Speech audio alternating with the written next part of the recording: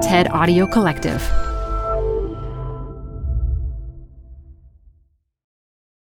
No deaf family would ever set up their living room this way.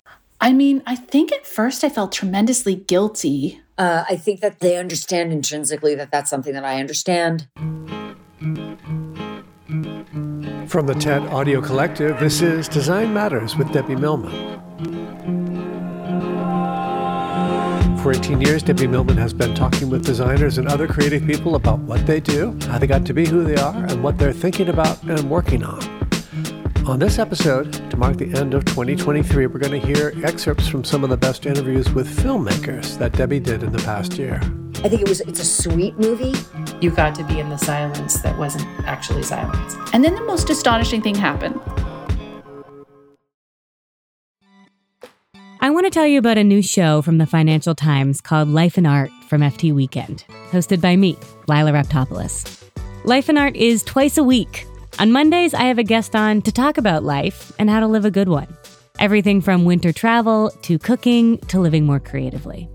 And on Fridays, we talk art. Two FT journalists and I discuss a piece of culture that's in the air, new music, movies, and more. Find Life and Art from FT Weekend wherever you listen. Over the past 10 years or so, it's been wonderfully gratifying to see how many more women are making movies and prestige television shows. We have a long way to go to get to parity, but at least things seem to be moving in the right direction. In 2023, I interviewed several women who have been forging remarkable careers as writers and directors. In this end-of-year episode, I'm going to play excerpts from 3 of those interviews.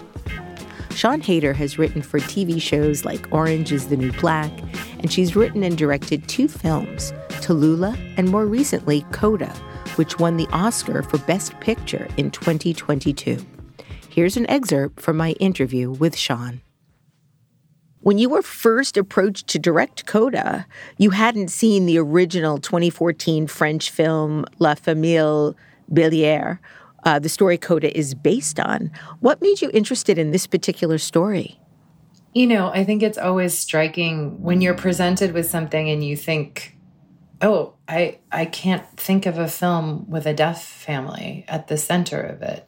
And the fact that that doesn't exist in the world felt like a driving force to put it in the world. You know, when I did watch La Famille Bélier, the character of the coda at the center was a coda is a child of deaf adults. And it's very interesting to me that most deaf people have hearing children and most deaf people are born to hearing parents. And so there's kind of this cultural divide that happens where a lot of times codas, who are growing up with deaf parents in a way grow up more embedded in deaf culture than a lot of deaf people did as kids because they had hearing parents that maybe didn't sign or live within the deaf community. So that idea of someone who was kind of part of these 2 worlds and also part of neither and living in this limbo, where they culturally kind of felt connected to a community that they actually aren't a part of, which is the deaf community. And I had a beautiful thing that a coda friend said to me the other day when she was trying to talk about being a hearing person, growing up in a deaf family. And she said, I lived in the oppressor's body. So even though I was their child and I was this, I also represented the world that had been oppressive and horrible and exclusionary. And holding those things and holding that duality was like a really complicated thing to grow up with. So that was very intriguing to me in that character and exploring what that was. And having a teenage girl at the center where her feelings were not marginalized, her feelings were actually the stakes of the movie was exciting to me. And so all of those things, and then really the deep dive that I got to do with the deaf community, and it's changed my life. It's changed my life not just as an artist, but it really has changed my life, period. There is this idea of like who should be writing what, which I think is very real, and those conversations need to be happening. And I was fully aware that I was a hearing person coming to this deaf story about a culture that was not mine. But what that meant is I had to come in as this very pure listener and know what I didn't know and really put a team around me of deaf collaborators, both in front of and behind the camera. But these moments that are almost embarrassing when you have them, you know, where like my production and designer and I set up the living room of this family. And I remember Anne walking onto set and going, no deaf family would ever set up their living room this way. You know, deaf spaces are circular. Everybody needs to see everybody else. Like the living room's not like centered on the TV in the same way. It's centered on like having a conversation with each other. The couch would be facing where they could see the door. They would want to know who was coming in and out. So there were all these moments where you kind of went, oh shit, like I'm such a dumbass. What was I thinking with the furniture? But I had that push and pull. I had the people there as a team to kind of go, hey, no. And it was a really powerful, amazing experience to make that film, not just in the writing of it, but in the way we sort of reimagined what a set could be, the way we shot it, put it together, you know, even the year-long press tour. I think it was a very transformative experience for everyone involved in the film, especially me. One of the really remarkable things about Coda was the way in which deafness was portrayed. In the past, hearing characters spoke out loud the entire time. And you talked about Marlee Matlin in the 1986 film Children of a Lesser God, a movie that she won an Oscar for playing the role she played. William Hurt's character speaks all the lines out loud. And you look back at a movie like that, or even other movies that are much more recent, where the hearing character becomes the dominant character just because they are reciting or sharing the reality that the non-speaking person is having. Instead, in Coda, you provide the audience with the experience of what it's like to really watch an ASL conversation taking place with the various sounds that you hear, the clothing, the fingers moving, slapping. I know that you put a mic on Marlee Matlin, who was surprised because she's usually not mic'd, because you specifically wanted that physical experience. You know, I think sound is very important to hearing people, and you watch people who haven't encountered an interpreter and a deaf person together before, and you will watch hearing people look at the interpreter as they're talking. As the deaf person is signing, they will look at the interpreter, and then they will address their question or their answer just to the interpreter, because they're sort of drawn to the sound. You know, it's like, well, this is the person who's talking, as opposed to this is the person that actually should be, the interpreter's there to voice the deaf person. So I'm watching it, and I think it's almost like it's a process people have to go through to go, okay, let me become comfortable in this moment, giving my attention to the person who might not be actually speaking. And so I knew that if Ruby voiced her parents, or if Ruby talked too much in the movie, hearing people would kind of glom onto that, or it's almost like a safety net. Like, oh, I feel safer in this scene because I have this touchstone of this person speaking. So silence was a really big part of the movie for me, and figuring out, you know, yes, an audience will be uncomfortable for the first couple scenes. A hearing audience will be, and they are going to have to get into a different rhythm and a different way of watching and listening visually as opposed to actually listening. And that's cool. And let me force the audience into that experience gradually. You know, I was sort of careful in the early parts of the movie to make sure that, you know, there would be an ASL scene, and then there would be a music scene or a dialogue scene. And then we would sort of, and then towards the back half of the movie, I think there's 6 scenes in a row, which are all silent ASL scenes, because at that point, I think the audience is fully immersed in this family and you don't even notice. And I loved that audience members came up to me after the movie and was like, I didn't even notice that I was watching ASL. And someone even said to me, I felt like I was hearing Frank's Boston accent. And I'm like, yeah, he does have a Boston accent, you know, but he has it through sign. And sound was so important in the intimacy of an ASL conversation where, you know, if you're angry and you say stop and you hit your hand really hard with the side of your other hand, which is the sign for stop, like it makes a noise. And I really wanted the sound mix to allow the audience to really participate in the intimacy of the language and the physicality and the sound your hands make when they brush up against your clothes when you're saying excited, or the little verbalizations that come out or sounds that come out, which are so important. And so, yeah, I really worked not only to Mike and my sound department on set, but then as we were working on the sound design to elevate and bring up all those small, intimate sounds to fill those scenes, so you really didn't have to fill them with music. You got to be in the silence that wasn't actually silence. Siân Heder. Sarah Polley was a child star on Canadian TV, and she starred in many feature films, including the remarkable film The Sweet Hereafter and The Weight of Water. Since 2006, she's been directing films, and her latest, in 2022, is Women Talking, about sexual abuse in a Mennonite community. I spoke with her about that movie, but in the excerpt you're about to hear, we talk about her remarkable 2012 documentary, Stories We Tell. I found out when I was 27 years old that the man who raised me, my dad, who I've been talking about, was not my biological father, and that my mom had had an affair with a man named Harry Galkin in Montreal in 1978, and they had conceived me. And I was raised as part of my family with my siblings, not knowing this. There had always been rumors that I was the child of some actor in some play maybe, but it was kind of a joke. It never was really serious. I mean, what was interesting was that after this happened, there was this revelation, and my dad found out, my siblings found out. I would start to hear people tell the story to others. And the stories that we were telling bore very little relation to each other, even down to the details of how I found out my biological father was my biological father. Like, everything had been shifted or changed, or details were missing or added. In many ways, I felt, in order to help fit into the context of the narrative that that particular person in our family had about our family. So I became really interested in the idea of capturing all of the competing and conflicting and sometimes complementary narratives about the same event in a family. And this idea of a story told not by one voice, but by a chorus of voices.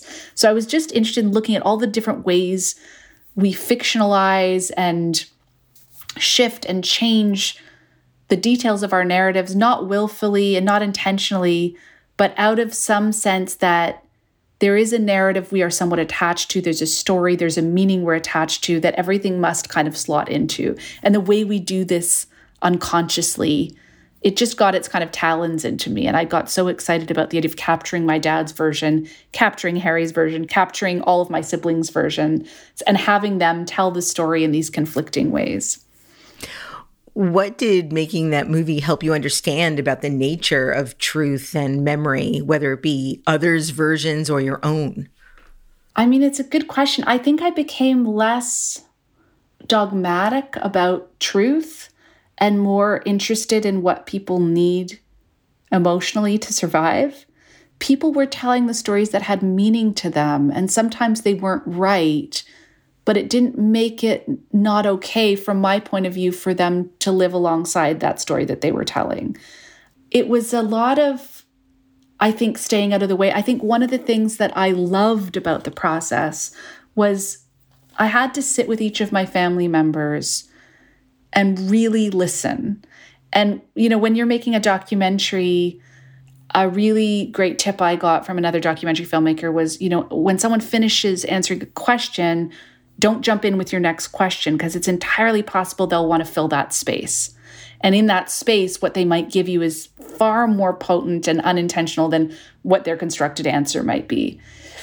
And how often do we do that with our family if they tell a version of events we don't agree with, right? We jump in, we correct, we argue, or we say, actually, I remember it this way, but to actually have to listen and to hear people go to the end of a story and leave those silences and let it be their version and not impose my own.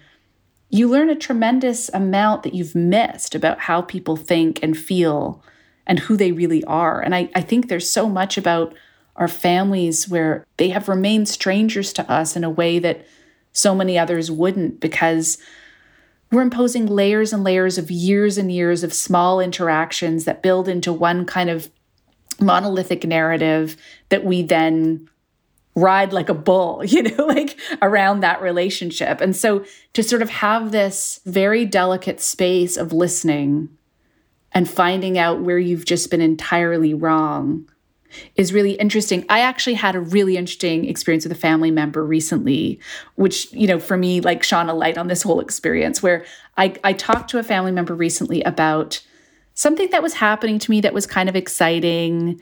And then I was sort of inviting them to come stay at my cottage. And they were sort of giving me responses that I'm used to over the years of, And in my mind, I knew exactly what was going on in this person's head. What was going on in this person's head was, why do I have to hear about this great thing that's happening to you? Like, I don't care. And, yeah, sure, I'd love to come to the cottage. This person was never going to come to the cottage. And they were sort of humoring me. And I could just feel the cynicism and the judgment dripping. It's someone I actually have a very good relationship with, but I know that there's parts of me that irritate them. And these were present in the conversation. And then the most astonishing thing happened. They hung up the phone, but they didn't hang up. And I was just about to hang up and I realized they hadn't hung up. And I suddenly heard them call out to someone else in their household and say, I just talked to Sarah. And I thought, oh God, like I'm going to hear all the criticism that I've always known is there, but they've never said out loud. Like this isn't an openly critical person. And what they did was they conveyed to this person how excited they were for me about this thing that had happened to me and how excited they were to come that summer to my cottage. And it was so palpable, the joy in their voice and the pride and the excitement about seeing me. And I realized that I had for my entire life been reading a narrative into this person's tone of voice and gesture that did not exist. And it was so horrifying. I'm not somebody who's constantly like reading in negative things to the people I know, but this was just something I knew from probably 800,000 misunderstandings built up over decades. I had created a narrative that wasn't true. And the only way I would have ever known that would be to have been able to hear this thing I wasn't supposed to hear after a phone call they hadn't hung up on properly. And so for me, that's actually sort of in many ways what Stories We Tell is about. But it was an amazing moment for me to realize I'm still doing it. I'm still mapping and projecting stories about relationships onto people that aren't real. And we all do that every day in ways we don't get to have, the big reveal that we were wrong. Yeah. How did the realization about who fathered you biologically impact how you felt about your mother and your father? I mean, I think at first I felt tremendously guilty for finding it out. And it actually took a close friend of mine after months of just feeling terribly guilty for finding this out to say, do you understand that by finding out this information, you didn't cause anything to happen? Like you didn't actually make this happen. You're not responsible for your mother's affair. This isn't something that you did or that you're responsible for that is in any way bad. And I didn't know that. I thought by finding the information out that I had somehow hurt my father.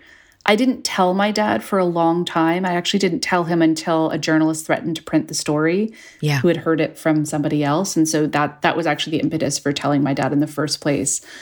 I think with my mom, I mean, oh my God, my mom was one of that generation of women who was expected to do all of the housework, all of the cooking and cleaning, all of the childcare, and provide half of the income to the family. So she worked crazy hours in a profession that was incredibly dismissive and horrible to women.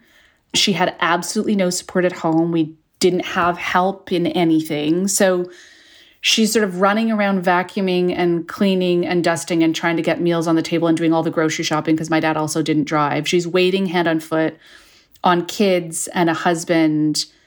And I just think any joy that woman got in her life, I feel no judgment for. So if she went away and did a play for a couple of months in Montreal and got to kind of feel herself and have joy and not have to be responsible for everybody in the world for 5 seconds, I find that really, really hard to judge. I'm a big fan of monogamy in my own life. I live a very different life than my mother did, with a lot more freedom and agency and support and like an equal partner in everything. So I just think it's like, I can't find it in my heart to judge her on any kind of moral grounds that she had a beautiful affair and kept that for herself. I think that many people would have just snapped and not been able to care for their kids with that kind of pressure. And if this was what helped her get through, good for her. And she lived a short life. My oldest brother always says that. He always says, she only lived till she was 53, and I'm so glad she had some fun while she was here. Sarah Polley. Kyra Sedgwick is now officially a multi-hyphenate. After years in front of the camera, including many years as Brenda Lee Johnson on the hit television show The Closer, and several film collaborations with her husband Kevin Bacon, she recently directed her first feature film. I asked her, why the change? Well, I think there were a couple of things. I mean, I think that I had reached critical mass in seeing work that I had done as an actor not cut well, not shot well, not written well. I think I had gotten to the point where I was like, why is my best stuff on the cutting room floor? Why did they edit it that way? Why do I not have any coverage in this scene, honestly? And I think I just got to the point where I was like, well, if you want something done right, you got to do it yourself. I mean, when you look back on my career, like I had worked with so many great directors for so many years, like bang, bang, bang, bang, bang. And then I think that kind of fell away, it felt like. And so I was like, I think becoming increasingly frustrated with like what was coming to me and also what ended up on screen. And Kevin actually, again, featured prominently in, my eye for the way something is directed became more and more keen.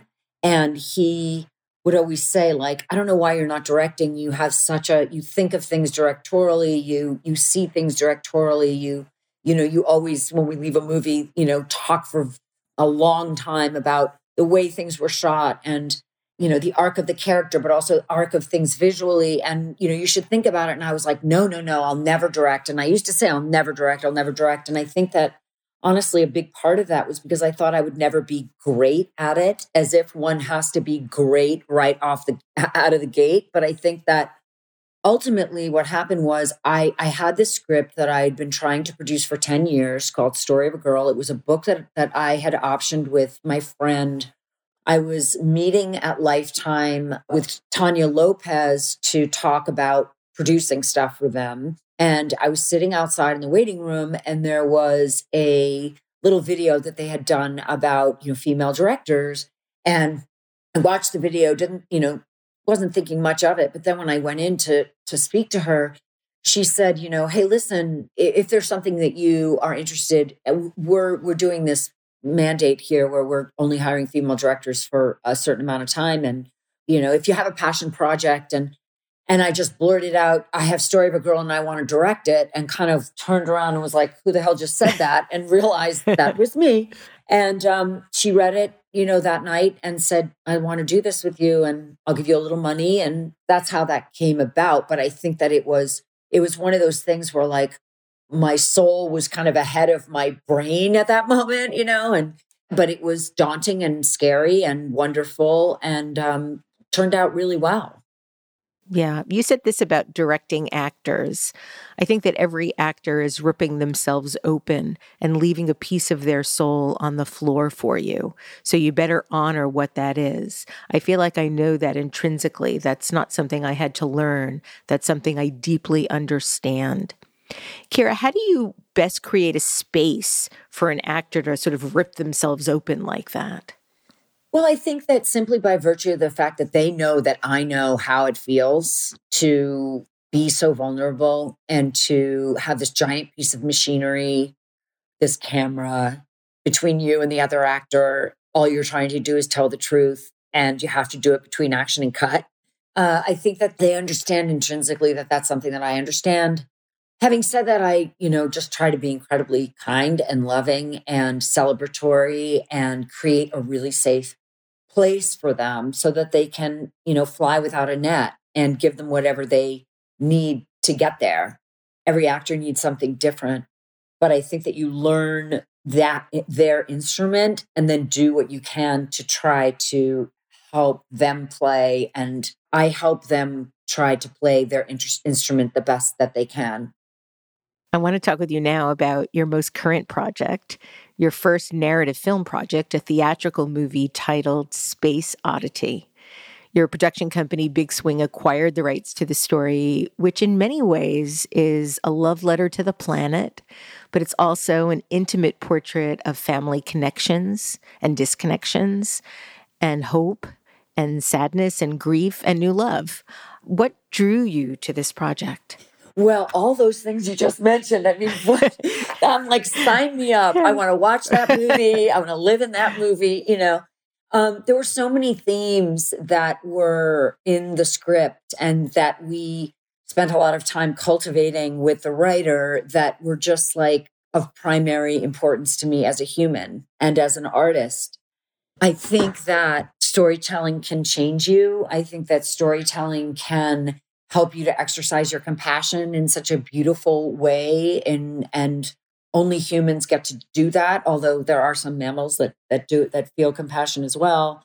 But learning about ourselves through art, whatever that art form is just a critical part of living for me. And so all of those themes feel critically important to me and more important as I get older.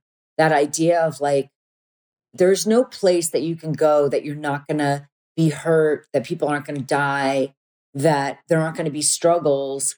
And the way through it is with connection with others. And there's no other option. And being present means you're going to get hurt, but it's worth it. And, the journey of it, the movie was so entertaining. I found it on the page. I was, flying through the script, just thinking like, I love these characters. I don't understand them, but I want to stick with it until the end. The payoff felt so beautiful. I love the bookending of the movie of like, I'm going to go to Mars. No, I'm going to stay on Earth, and then everything in between is how do you be that person who wants to check out in the ultimate sense because things are just too hard. And then you become that person who goes, no, I'm fully immersed and planting myself in the soil. I just love that journey. I do too. I also was so impressed with the way in which the decision making was shown. So many times in a movie where there's this sort of cataclysmic moment or this cinematic climactic moment of awareness, it sort of pops up. Mm-hmm. And here you sort of see the process of struggling through it. Mm-hmm. And that's one of the things that I enjoyed the most about it, was really feeling like I understood the inner dialogue of this journey without it being a surprise to discover. You felt like you were going along in that decision making. Yeah. I love the movie. It's a beautiful movie. You said it was really hard to raise the money for this film. Why? I don't know. I mean, I think there's no question I'm a female director. And even though I was nominated for a DGA award with Story of a Girl, it's not like it made a lot of money for people. It was a respected movie on Lifetime, which is not going to, win you a lot of financial support for your next gig. I think it's a sweet movie, which I think that in the world where it's just so hard to get people to go to a movie, often they want it to be possibly about a true story or a horror movie or something that you look at it and go, I know what that's going to be. And I think this movie demands more of you than that. And I do think that there's something weird about like sweet tales, even though I feel like what we need so much is sweetness in the world right now. I mean, not saccharine, like we're going to take you on a ride and we're going to give you some pain, because there's definitely some pain in this movie. But like ultimately, it's going to be hopeful and you're going to feel good about life afterwards. I think that's something that we're having trouble selling, even though I think it's what people crave. And I also think that what I heard a lot is it's execution dependent, which just means like we don't know if you can do it. We don't know if you can cast it. We don't know if you can do it. And I find that so shocking because I think everything is execution dependent, but I think it means something else in Hollywood that I didn't know at the time. But, we have 15 executive producers and we made the movie, and I trust that it will find its people, you know what I mean? Mm-hmm. Which is the good Absolutely. thing about I was only in the theater for a week because that was the deal. It was only going to be that. But the fact that, it's going to have a long life on streaming, and that feels good about what's happening in the world right now in movies. But even though it's kind of painful that we're not all together having an experience in the movie theater. Kyra Sedgwick. You can listen to the full episodes on our website, designmattersmedia.com, or wherever you get your podcasts. This is the 18th year we've been podcasting Design Matters, and I'd like to thank you for listening. And remember, we can talk about making a difference, we can make a difference, or we can do both. I'm Debbie Millman, and I look forward to talking with you in the new year, hopefully a peaceful one, soon. Design Matters is produced for the TED Audio Collective by Curtis Fox Productions. The interviews are usually recorded at the Masters in Branding program at the School of Visual Arts in New York City, the first and longest-running branding program in the world. The editor-in-chief of Design Matters Media is Emily Weiland.